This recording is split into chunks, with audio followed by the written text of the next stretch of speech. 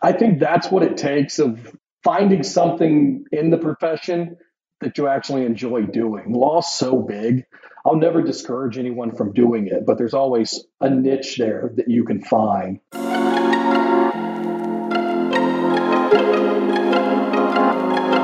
Hello, positive leaders. Thanks for joining us today. You are listening to the Positive Leadership Podcast with Andrea Crabtree and David List, a podcast for everything a veterinary manager needs to know to get the job done. We've been there and we know how hard it is and are here to help share our knowledge and expertise to elevate you. I'm Andrea Crabtree, co-founder of Positive Leadership Podcast, owner of FurPos Consulting, a certified veterinary practice manager, and HR certified professional. And I'm David List, co-founder of the Positive Leadership Podcast. I'm also a certified veterinary practice manager, hold an MBA, and I'm a registered veterinary technician. And this podcast is for you, the veterinary practice manager, supervisor, or leader. We want to elevate you by equipping you with relevant content, material, guidelines, instruction, feedback, and pro tricks and tips. We will deliver real life experience along with our super smart guests that will get you through the obstacles that you're facing today, with some bloopers and blunders along the way to remind you that you're not alone.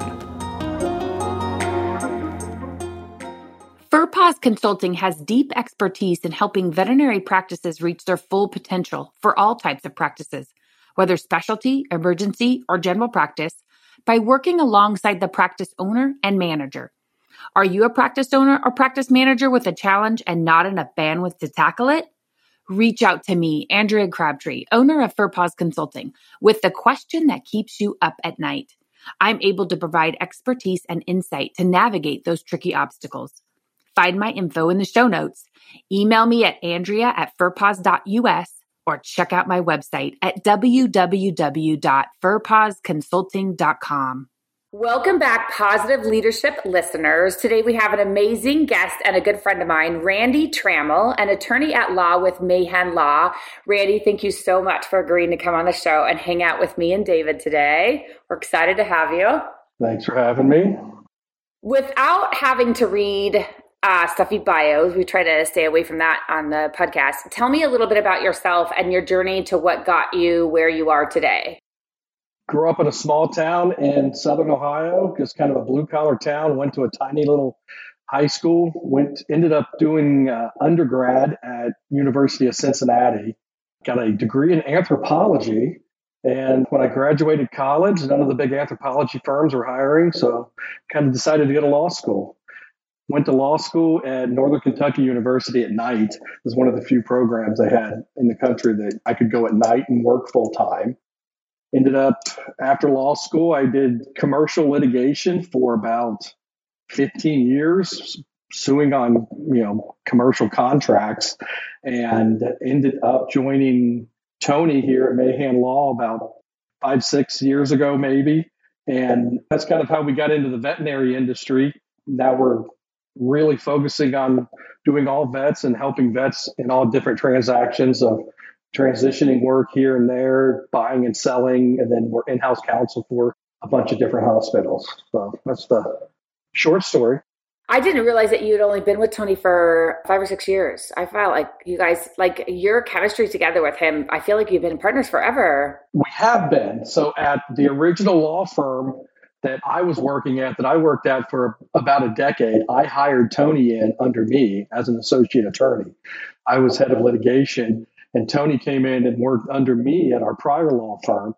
So we worked together there for probably 6 or 7 years. That makes more sense. He left and started Mahan Law. And then after 3 or 4 years convincing, he finally got me on board to come over and join him. So yeah, we've known each other now for way over a decade. Okay, so I have to make this plug right now, Randy, because I've had Partners Conference. You and Tony and I have had a few too many together at the bar several times. And I tell you what, I love hanging out with you guys. But Tony told me about his practice. His wife is a veterinarian. And when you guys built your practice, you built it on the second floor of the veterinary hospital. Tell me about that.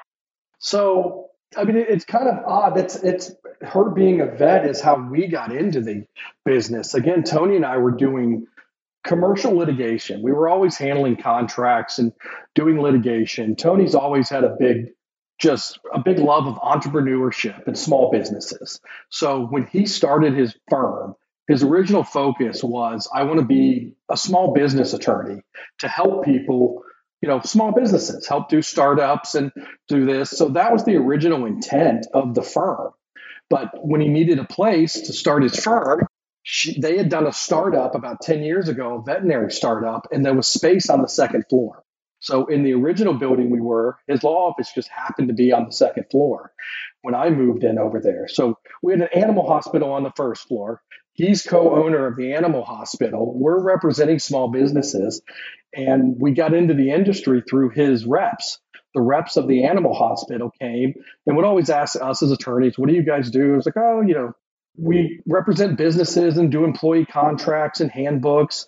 And they asked us if we were willing to come give a presentation to a group of attorneys or a group of veterinarians, like 25 vets. And I think this was BI back at the time, can you come give this 30-minute talk about employee handbooks and what should be in them? So we started giving these talks, did one about employee handbooks, did one about employment contracts. And before you know it, half of our clients are vets, and then 60% are vets, 80%. And we just kind of leaned into it. And it just fits perfectly because having an animal hospital downstairs, it really helps me understand the industry.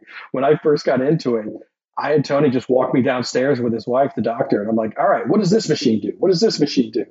Explain how this one works. So it's really neat. And this year, we just moved into a new 8,000 square foot building. So this is the one that we kind of custom built. So it's about 4,500 feet downstairs. It's this beautiful animal hospital. And then Tony and I are up here on the second floor. So we still have an animal hospital downstairs. I love it. I freaking love it. I love how we have these random journeys through life that put us in the veterinary space. So thank you for sharing that. It always helped for Puppy Mondays. If you're ever having a bad day, yeah, right. We always went down on Mondays because she would always do spay and neuters for the local animal clinic on Mondays. So I knew every Monday there was always cages full of puppies. And some days if you're having a bad day, it's really nice. I'd look at Tony and I go, I'm going downstairs. I just need 5 minutes with a puppy. Time for a puppy break. Right. Yeah. Randy, what's on your nightstand or on your desk right now? Your favorite book, a podcast, maybe something, a CE or a class maybe that you've taken in the past, something that had a lasting effect on you? Gosh, I think the books and things and I like history. History and kind of social sciences. I think this goes back to my anthropology degree. Like I've recently read the book Sapiens. I just think that's an absolutely wonderful book. And it helps so much of understanding how people interact and deal with each other. I think having that degree really helps me understand different cultures and just, like I said, how different people interact and how to communicate better with people. So I'm always listening to, a lot of reading books like that. A Short History Of is a podcast that I've gotten into recently. They pick some historical topic and give about an hour presentation on it, and it just kind of wraps it up in it. I don't know. I really like learning things like that. That's great. It's so great to connect with you, Randy, and so excited to kind of move through the rest of us. I'm always curious as to why people pick certain professions, and I'll say that it seems these days, from what I see or hear, it seems hit or miss as to whether attorneys are in love with their profession of law. It might be in what type of law you practice, but so many attorneys, especially I think a lot of times in the people law vein, just say, I love getting up every day. I love going to work. I love what I do. So why law? You grew up on a farm, and how did you end up, you said you went and got an anthropology degree, but what keeps you in law, and why did you decide for that to be your profession? It's somewhat of a funny answer, but it's somewhat true. I always tell people that it's, Waylon Jennings, don't let your mamas grow up to be cowboys. My dad was pretty much a cowboy. I had horses, and my mom used to play that song for me all the time. And it was, you don't grow up to be cowboys, you make them be doctors and lawyers and such. So when I went into my undergraduate degree, I was a pre-med major and got to about organic chemistry, and I didn't like that at all. So I switched to anthropology, and then I immediately was just like, well, I'll just go to law school. I came from such a small little town. I graduated with 90 people at the top of my class. My dad's one of 12 children. My mom was one of 8. None of my direct relatives or aunts and uncles had ever went to college. I mean, I just really did not know what was even out there. So those two professions were the professions in my mind. It was doctors and lawyers. So I didn't like the meds track. So I became the lawyer. And I just like the transactional stuff. I did litigation for years, and that I didn't enjoy. I mean, that's TV lawyers. You're in court.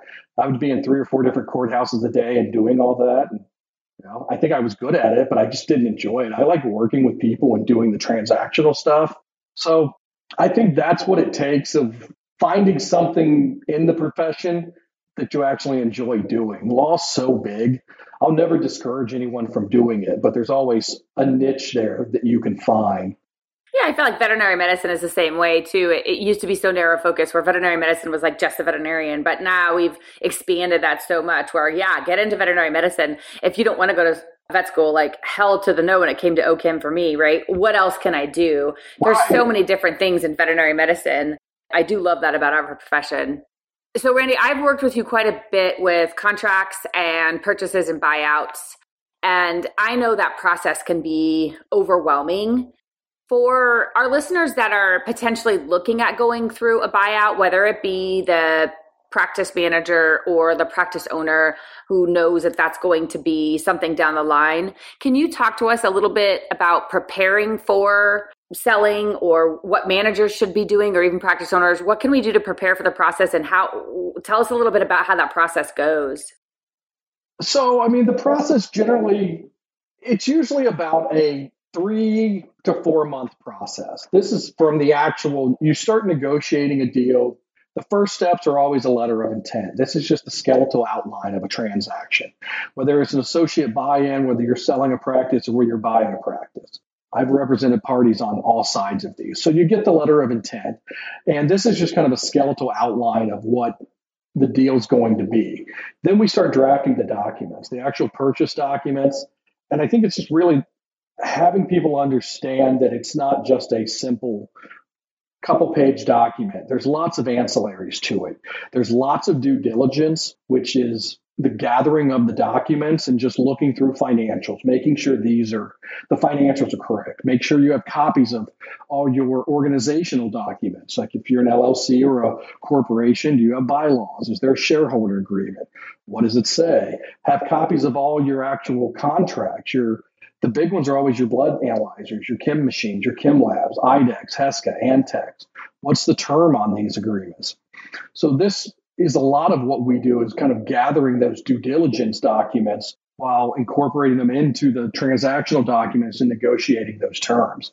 But I think the biggest preparedness is just having access to those documents and having a practice manager that knows where they are and knows where, so many of these things I ask owners that don't have a practice manager and they have no idea where to obtain all these documents and things for. It's a real document heavy, any sort of transaction like that. So nothing that's signed on a cocktail napkin then, huh? Right. Or that's probably where you end up, sitting on both sides figuring that out, right? So I want to just ask a quick question, Randy, about contracts in general. Separate from like purchase agreements. So managers often, I guess anytime you're signing a piece of paper, or maybe it's not even a piece of paper with another person or an entity to like do something for you, it's kind of like a contract. So I think of managers that sign anything from a yearly service agreement for an exterminator all the way to, engaging with a lawyer for legal services. Can you tell us a little bit about, managers are not lawyers. They're also not often owners. So they're not business folks in the sense of like, having owned or signed some pretty intense documents that an owner might sign. What are things that a manager should look for in an agreement or contract, things that they should never sign or things that they should watch out for, and anything from a plumber all the way up to, signing an agreement with IDEX? Right. So I review these documents every day. Of the hospitals that we're in-house counsel for, I tell them, send me every document contract before you sign it. And I've got a simple checklist that I'm looking at. The first thing that I'm always looking at is term. Is there a term? Is this a required 1-year contract? Is this a month-to-month contract? Is it a year? If you're looking at the IDEX and things, are these 60 months? Am I signing up for something that I'm stuck with for 5 years? Always know the term and always look at what the actual cost is. So many times there'll be, there's a monthly fee, but is there also some other installation charge up front? Making sure that you just realize what those true amounts are. That I'm always looking at termination. How can I get out of this contract in the event something's going bad? Those are always the three first things that I look at: is how much is it going to cost up front, ongoing, how long is it, and how can I get out of it? If the client needs to get out of it. And the other one, I just had one recently this week. It was with a security alarm system that another company came in, and we're still trying to figure it out. It looks like there's two contracts for the same thing, that maybe there was, they had already purchased some equipment, but now this other company was going to come lease back equipment. It's just making sure everything matches. If you're dealing with Smith's Plumbing Inc., when the contract comes over, make sure it says Smith's Plumbing Inc. and not somebody else. Don't be afraid to ask questions to the vendor. Somebody that submits a contract to you, it's not really a take it or leave it. If you don't understand something, feel free to ask the vendor or salesperson to explain it to you. What does this mean? How do I get out of it? How long is this? Part of their job there is also explaining that to you. So I think it's really just reading over it. My wife's always, anytime someone puts something in front of me to sign, she's always like, "What are you doing?" I'm like, "Well, I'm reading it." I rent a car and I glance through it at first. I don't just randomly sign things. Yeah. I think that's the big thing that a lot of people do, is they just sign things. So just read it, at least have an understanding of what it is. And don't be afraid to ask questions. That's great. I appreciate that. Are there any, I know there's like sometimes kind of boilerplate, call it legalese stuff that gets put in contracts. Is there anything that, like a section of a contract, that comes to your mind of like, don't ever sign that, or be really skeptical of this kind of a clause is in an agreement somewhere? Yeah, the personal guarantees. I hate personal guarantees. Generally, unless it's a new practice that doesn't have established credit, some trailing 12 months, that's about the only time I would recommend signing a personal guarantee. Sometimes on leases, real estate leases, they require those. But even if a practice has been open and operational and successful, try to really avoid personal guarantees. The whole point of creating, these companies, limited liability companies and things, is to limit that liability that an owner is facing. So the minute you sign a personal guarantee, it wipes all of that out. And then the other one is just understanding that term, and that sometimes these agreements last for 6 years, and that if you want to cancel 2 years later or sell your business, you've got to buy these out. I've had IDEX buyouts in excess of $70,000, $80,000 because somebody had just signed it. There's Yikes. 4 years left and they want to buy them out. If the buyer's not going to assume that, it can be quite pricey. And I've had that kill a deal before. So, yeah. Randy, it's exciting for me to hear that more and more practice managers have opportunities to be owners, whether that's buying in at their current practice or a startup or however that may look for them. As managers, should we be looking for those types of opportunities? And if so, what should we look out for as a non-veterinary buying into or doing a startup of some type? The biggest issue there is always the corporate practice of veterinary medicine. Every state has a different regulation on who can own an animal hospital. I kind of have broken them up into three groups. There's open states, closed states, and hybrids. Closed states absolutely prohibit non-DVM ownership. If you're not a DVM, you cannot have any ownership in a hospital that actually performs medicine. Now, there are ways around that through setting up what are called management service organizations, where you have this two-tier system of ownerships on top that then have a professional company of wholly owned veterinarians performing the medical services. That's how all the corporates do it. But that gets extremely pricey and complicated. I mean, it's probably one of the most complicated, expensive items that we do here at my firm is setting up an MSO. So any of those closed states, it's really a barrier for non-DVM ownership. Open states, on the other hand, are much better. I mean, Florida and California, I think it may be the only thing these two states agree on in their laws, and they allow non-DVM ownership. They don't care. The main thing is you have to have a veterinarian.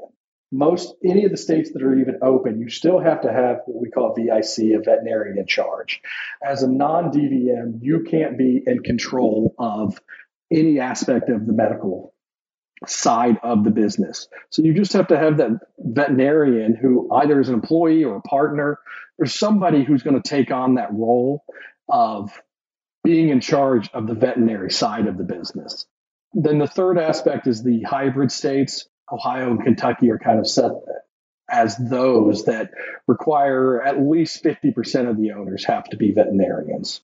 The other thing that I would warn non-DVMs about, it's much easier, I think, to do sort of buy-ins, slowly coming on board to a business, than doing a startup or trying to do a wholly owned non-DVM, just purchasing a practice, because the banks are extremely leery about giving loans to non-DVMs to either do a startup or to buy a practice.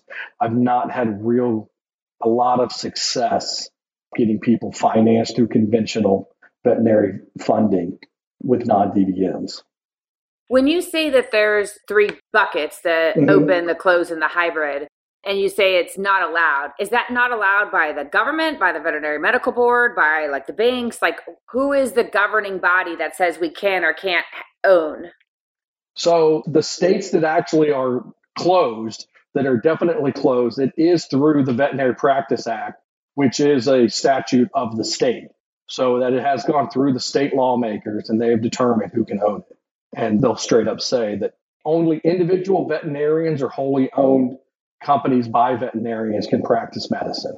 Now, there's a lot of states out there where that is a gray area. That is a great question. The question is they've never addressed it in their statutes, and the veterinary board has not addressed it. There's a wonderful example of Vermont. There is a certified question to the Vermont Veterinary Board of, can a non-DVM own a practice in Vermont? And their official response is, we don't know. Oh, wow. We don't see anything that doesn't allow it, but we don't see anything that does allow it. We would recommend veterinarians owning them, but we don't know. Interesting. So I guess in any situation that a non-veterinarian could own a practice, and let me frame own by meaning any percent at this point, like 1% to 51%. Would you recommend in those situations that a practice manager who sees themselves being with this practice for as long as they can try to get some sort of ownership stake, like buying in or some sort of a profit share, or maybe not profit share, but actually like having some sort of shares? Like, do you think that risk reward is there for a practice manager? Meaning, like, do they get a really big payoff? They also, of course, have some risk, but like, would you recommend it? And would you like to see more veterinary practices have maybe it's not a majority, but a small share of that go to the practice manager? I think that's definitely how it's going. We're seeing that more and more, even with the new associate vets. They're all wanting some sort of buy-in opportunity. And those practice, so many practice managers are just invaluable. I don't necessarily know if they have to truly own a part of it, if they're getting compensated fairly. If there is, you mentioned profit sharing, if you can always compensate people through profit sharing. It could still be a wholly owned entity by one person, but can share revenue through payroll and things through that other associate or practice manager. So I think in the states that allow it, there's no reason not to. I think it's a great way to reward people and have them buy in and help that transition. That was always kind of the market before this big corporate boom when everyone was buying. The idea that's how practices did transition. It was employees who would slowly buy in or buy the whole thing. Either the practice manager or a younger associate would buy in, and that was kind of the retirement plan. Yeah, and I think it's great that we're seeing, like I said, more and more practice managers having these opportunities because, they do have a lot of skin in the game, right? They have a lot of mentality of being and acting and behaving as the owners. And there's sometimes I have to tell practice managers, like, you can't care more than the practice owner does, right? And so we have, some of these managers have that innate I don't want to say moral compass or ethical value, whatever it is, that they make these decisions as owners and they treat the practice as their own. Right. And they don't have that ownership, right? And I that's where the ones I'm like, man, you got to buy in. I'm not going to encourage my girlfriends all the time, buy in. Everything you do, you're acting and behaving like a practice owner. Right. I mean, and if you're going to carry that, I mean, I know those people that do care more than the owner. So, I mean, they should have some. It just gets the only thing I think that worry about it's always the single owner. When you've had a business for a long time and you're the single owner, you kind of get to do what you want. Right. Not obviously, but it's, when you're running books, you're not really accounting for anybody. Mm-hmm. Anytime two people go into business together, it is a hard transition if they didn't start that business together. From transitioning to a single owner to having a partner where all of a sudden you're not just paying every random bill and cell phone bill out of, the operating account because no one's looking over your shoulder. That's where it really changes. So when you do have these minority interests, or even if it's a 50-50, it's so important to have a very solid operating agreement or partnership agreement that just clearly defines what everyone's role is and how the business is going to operate. It turns it into a real business. I mean, you can be an LLC and have a single owner, but it's a sole proprietorship. You're incorporated, but you're not really actually running it like a true business until you have that partner and have to account for everything. Yeah, right. Like you end up with more of the board of directors, CEO type of situation versus just the guy or gal doing whatever they want to do. That makes sense. Yeah. So, Randy, you handle a lot of different aspects of veterinary law, and I'm certain that as a veterinary expertise in that vein, that you've probably done a little bit of everything since veterinary practices dabble in a lot of different kind of cross-functional business areas. So, what are 3 maybe common mistakes in any kind of legal bucket, regulatory, HR, purchasing, whatever, that veterinary practices make that either get them in or could get them in hot water? Let's try to fix that for some of these folks. I would say the number one call that we get from our retainer clients where we're in-house counsel for, the number one call that I get week in, week out, it's HR. It's almost always HR related. It's very, very, very little amount of times is it something to do with the practice of medicine. That's no surprise there, though. Yeah, I know. Andrew's like, job security. Andrew's like, I'm here for it. Yeah, it's always HR. They're improperly firing people, which you can fire people. You can do this, but there's a way, but somehow they always seem to find the wrong way to do it. Yeah, they fuck it up on a regular basis. Yeah. And I have to come in and clean up the mess. My God. That's why you have a business, Andrea. Right. It is. It's just employment contracts. They do wrong things in them all the time. The number one thing that I would recommend for anyone is having a practice manager, either internal or external, whether that's in-house. And get them some freaking education and training because they fuck it up just as bad half the time. I get a little spicy. But it is. It's the truth. I tell doctors all the time. I'm dealing with these doctor owners in these contracts, and they're always apologizing. Oh, I don't know anything about this. I'm sorry. I don't. It's like, you're right. You are a business owner. Exactly. But you can go to school to be a business owner. Right. So hire somebody to do it. Exactly. Outsource it to them. Exactly. Resource. I'm like, I can try to spay a dog. I can make the first cut, but I'm kind of lost from there. I can wait it. I don't think it would turn out well. But why do you think you can write an employment contract? Why do you think you can, properly write an operating agreement? Right. Do accounting, hire people correctly, right? All the things. Yeah. Oh, for sure. Yeah. So many mistakes I see. I'm just not knowing what you don't know. Yeah. Do you think it's getting better over time? Do you see less mistakes since you started practicing, or is it just the same or more? No, I think it actually is getting better because I think more and more people are appreciating and relying on their team.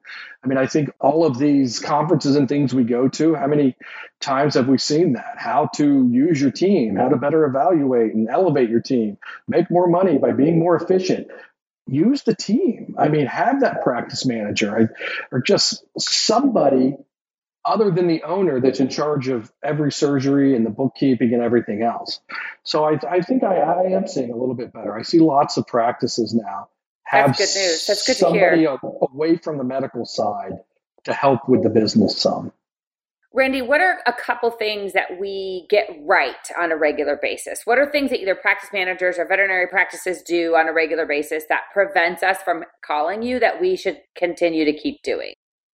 Well, that's a hard one because it's me answering in the negative. I don't know what you're not calling me about. I mean, oh, right, that's right, a typical, exactly. That's a lawyer answer. That's a lawyer answer. Right? I mean, I'm sure that I have some clients that are of yours, Andrea, and I hardly ever get HR calls from them because you're handling it. Yeah. You train them so well. Yeah. I'm assuming they're doing, so I think that. So get some HR help then, right? Yeah.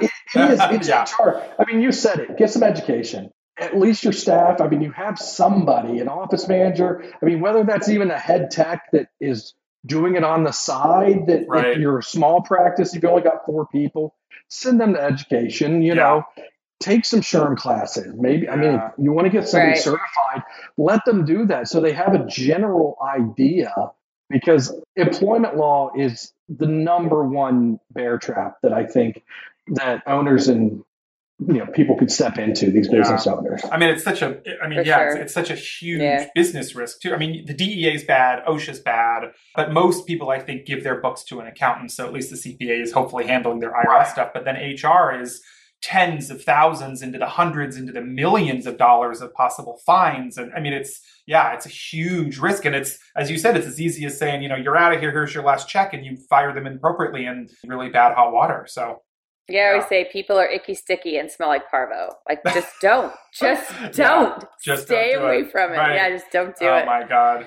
So, Randy, we've chatted a lot about a lot of different areas. I guess talk to us a little bit about your practice. I mean, there are some attorneys, and I don't know if you do this specifically, but that just kind of, as you said, kind of do a retainer, will kind of do general law for a veterinary office in a lot of different areas. Do you do that? And if so, how would a practice set up a relationship with a lawyer for retainer, and just, can they shoot you emails? Do you have regular consults? How does that relationship look like? I.e., we're basically trying to promote practices out there, get an attorney. Sure. Right. So our practice is really broke up into 3 main. The main thing that we do are the actual mergers and acquisitions, transactions, both helping buyers and sellers through that buying and selling process, from helping a buyer set up that initial company all the way through closing, hopefully staying on as that in-house counsel, sellers working them through all that. Probably 20% of our business is doing startups, which is real similar to a buying deal. You're working with that initial buyer, with a bank, of finding a location, helping them build that out, creating their companies. And then the remainder of our time are these in-house counsels that we have. So I call myself the in-house outside counsel. So many small businesses, a big business has a floor of attorneys. And anytime they have a question, they have a contract, they walk over, they stick their head in Jim's office. Hey, Jim, what do you think about this before I send this email? And you get a quick response. Small businesses should have that opportunity too. So that's what Tony and I came up with, this retainer plan that we have, where we're a little different than other law firms. We do very few things on an hourly basis. I mean, if it's a associate buy-in, some sort of contract review, we can do that on an hourly basis, but most transactions, we charge a flat fee.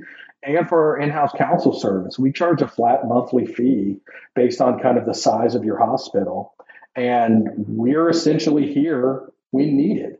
It means that when you call, we're going to answer the phone. Tony and I answer the phone directly a lot. People call at night, they have issues, you get emails, but it takes away that fear that people have of, well, I'm going to talk to an attorney and he's billing at 0.5, increments of, a 10-minute phone call is going to cost me $74.50. This is just the practices that we work with on this retainer plan. When they have the practice manager, I've got practices that call me every week that just, hey, I'm signing this, doing this. Hey, here's a quick email. Does this sound okay? And they can send it to me. I'll edit it. Sounds good. Little quick, maybe a 3-minute transaction, but you're never going to call a normal attorney to do that. So it's really giving that peace of mind, having a second set of eyes of looking at these kind of contracts and just helping them work through. So that's the biggest thing that we do, is working with those and just being there for them and listening. And, hey, I've got this bad employee. They're doing this. I'm writing them up, thinking about maybe terminating them. What are the steps? Okay, well, let's get a plan in place. a lot of it is, I'm sure it's similar stuff to what you do, Andrea, but it's having that, Yeah. them having kind of a lifeline to reach out to. I think it makes them feel better. It helps them sleep at night. That's a big part of what we do here. Yeah, big comfort zone, that safety net. So what happens if we're at a veterinary practice and as a manager, I know that there is something we're doing that's going to get us into a pile of shit. I mean, it's bad juju. What happens when I know this, but my practice owner won't change it? What do I do? That's a hard one because you can only lead a horse to water, right? I mean, at some point, I mean, it's at some point, if people do not take my advice, I have that too. I've had clients that I've told them to do this. This is wrong. You should not be doing it this way. And I've severed the relationship. I mean, just because you don't kind of want that stink on you, it's going to hit the fan one day. And as a consultant to them, the best thing you can do is always CYA. I mean, it's making sure you can note that you inform them of that, because I think that's where we could get in trouble.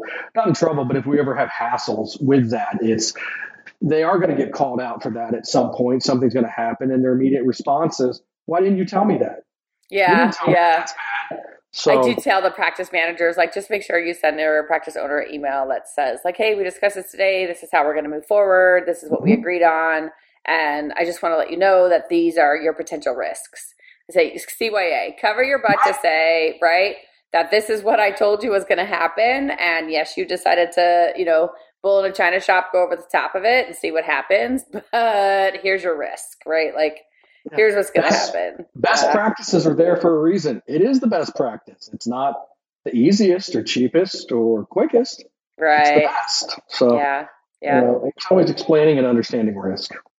If you could give one piece of advice to our listeners today, what would it be and why that? Build a team. I mean, that is the number one thing that I give all practice owners, especially new owners. There's so many people in this veterinary space that I don't even know if all veterinarians or people in the industry know. The number of people we've met in Vet Partners, Andrea, that are, I'm shocked. Right. Yes. I never thought, I'm in a weird little double niche. I'm a M&A business attorney for veterinarians. I tell people that at a cocktail party and they're like, "What? Say what?" Yeah, right. Like, you do what? Like, there's enough business for that? It's like, you have no idea. You have no clue. Yeah, right. This industry is. I'm like, you want to design a website? I've got a guy that only designs veterinary websites. I have an architect that only designs veterinary hospitals. You need IT, you need data consulting, you need an accountant. Find one that is veterinary specific. There's so many of them out there, but building that good team, have that consultant, that manager, an attorney, a CPA. If you have all these people that are in the industry and you build that team around you and you actually use them and listen to their advice, your life will be so much easier. Yeah, right. It takes a village. And if those people that are in your village, right, your tribe, your team, if they're all subject matter experts, right, and you're leaning on them, how much more successful are you as a business, right? Sometimes it'll help you just get out of your own way. So many people don't know what they don't know. And right. I mean, the more people that you can go and bounce some ideas off of, it's just going to be more beneficial. So tell me about a time where you had your eyes pop out like a pug and your chin hit the ground and your palm went to your forehead and you said, "No freaking way. I cannot make this shit up. This just happened."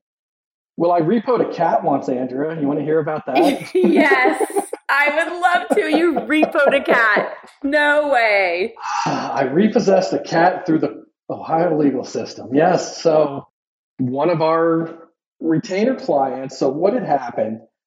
I mean, it could happen. It just went sideways so quickly.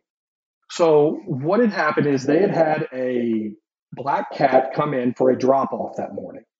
Normal patient, private patient's pet, dropped it off in the morning, just kind of getting its annual done. And a clinic, local animal society, also came by and dropped off a black cat. Similar age, similar appearance. Later in the day, around noon. I can see what's happening already, unraveling. Oh my Cage God. charts. Later in the day, about noon, the foster that works with the Humane Society group came to pick up the cat, their cat. Tech went in the back, got in the wrong cage, gave her a black cat. About an hour later, private client came here to pick up my cat. They go in the back, give him the remaining black cat. He looks at the cat. That's not my cat. Oh boy. What do you mean that's not my cat? Oh, Of course it's your cat. This isn't my cat. And we're like, oh no, I bet we've switched the cats. So shouldn't be that hard. Call up the animal shelter and goes, hey, we accidentally gave your foster the wrong cat. Can you please give us their contact information? We'll send a tech out to switch the cats. We're so sorry. Call up the foster. I'm sorry we gave you the wrong cat. You need to bring that cat back or we'll come out and get it. No, I love this cat. I've bonded with this cat and this cat is now my cat.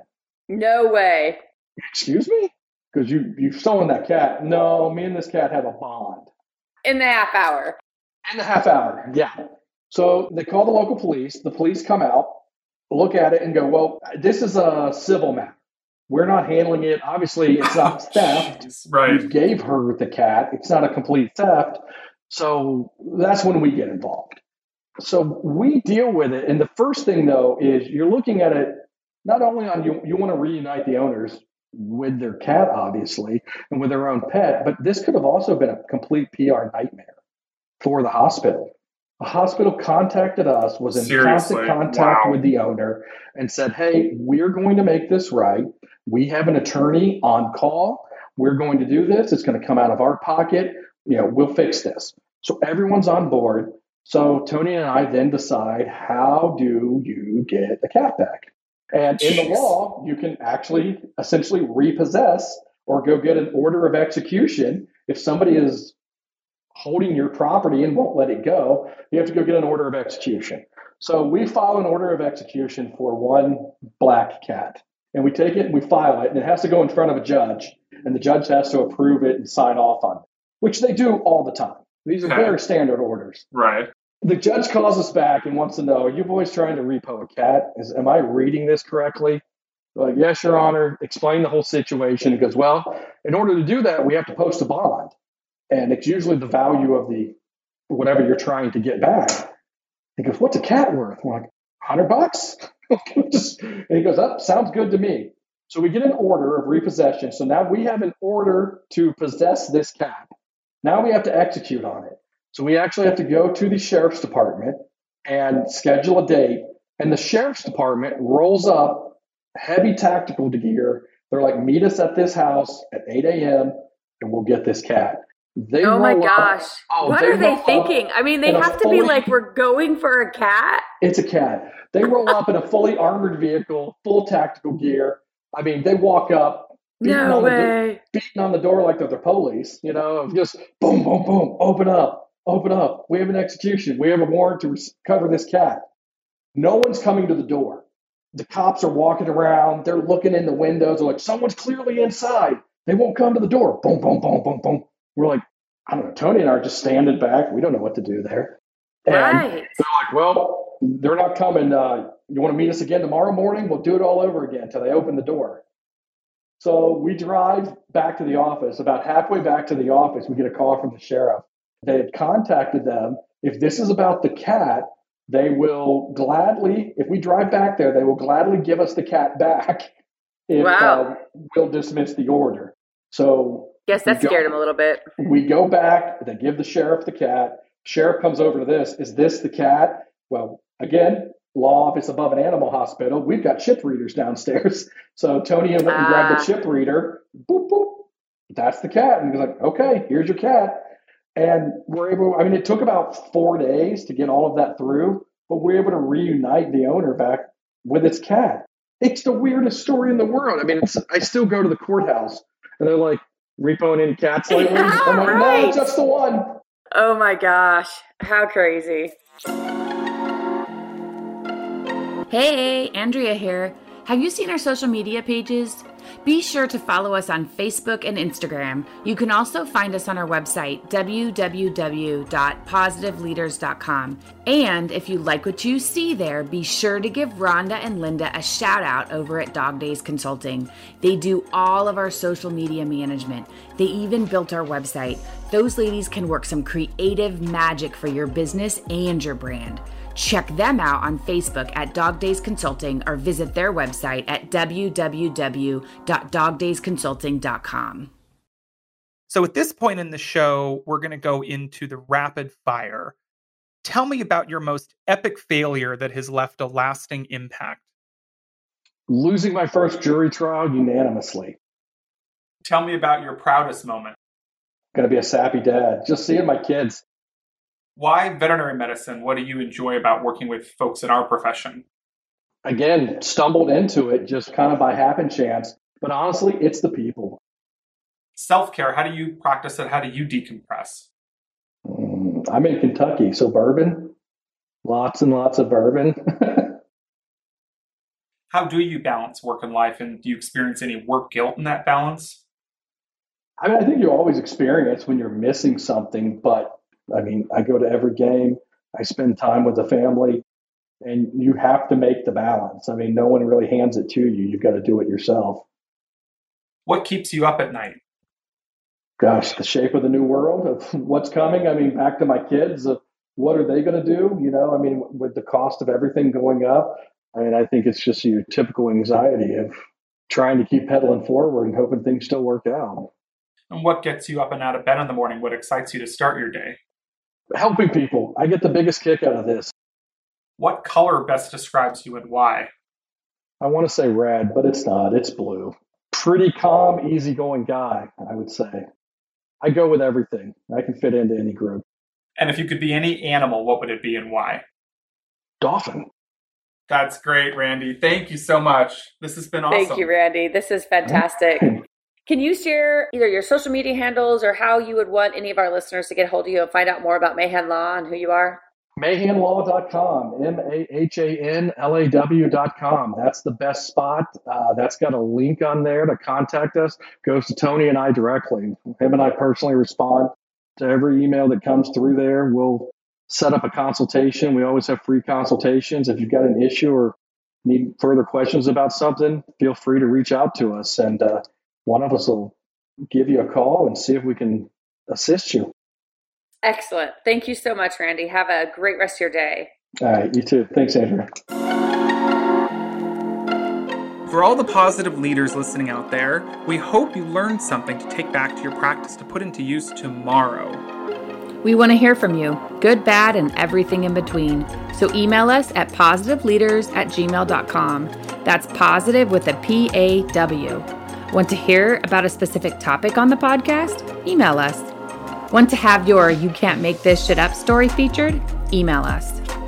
You can listen to us on your favorite podcast app and subscribe to the Positive Leadership Podcast. And be sure to rate us. Check out our website at www.positiveleaders.com. That's positive with a PAW. And as always, catch us on all the socials. This is Andrea. And David. Signing off until next time. Stay happy and sane. The Positive Leadership Podcast is solely for informational purposes. The information, statements, comments, views, and opinions provided in this podcast are general in nature, and such information, statements, comments, views, and opinions, and the receipt of this podcast by any listener are not intended to be and should not be construed as the provision of any business advice. The information, statements, comments, views, and opinions expressed or provided in this podcast, including by speakers and guests, are those of Andrea Crabtree, David Liss, and their guests only, may not be current, and do not represent the statements, comments, views, and opinions of any other person or business entity. Andrea Crabtree, David Liss, and or the Positive Leadership Podcast do not make any representation or warranty as to the accuracy or completeness of any of the information, statements, comments, views, or opinions contained in this podcast, and any liability, therefore, including in respect of direct, indirect, or consequential loss or damage of any kind whatsoever, is expressly disclaimed.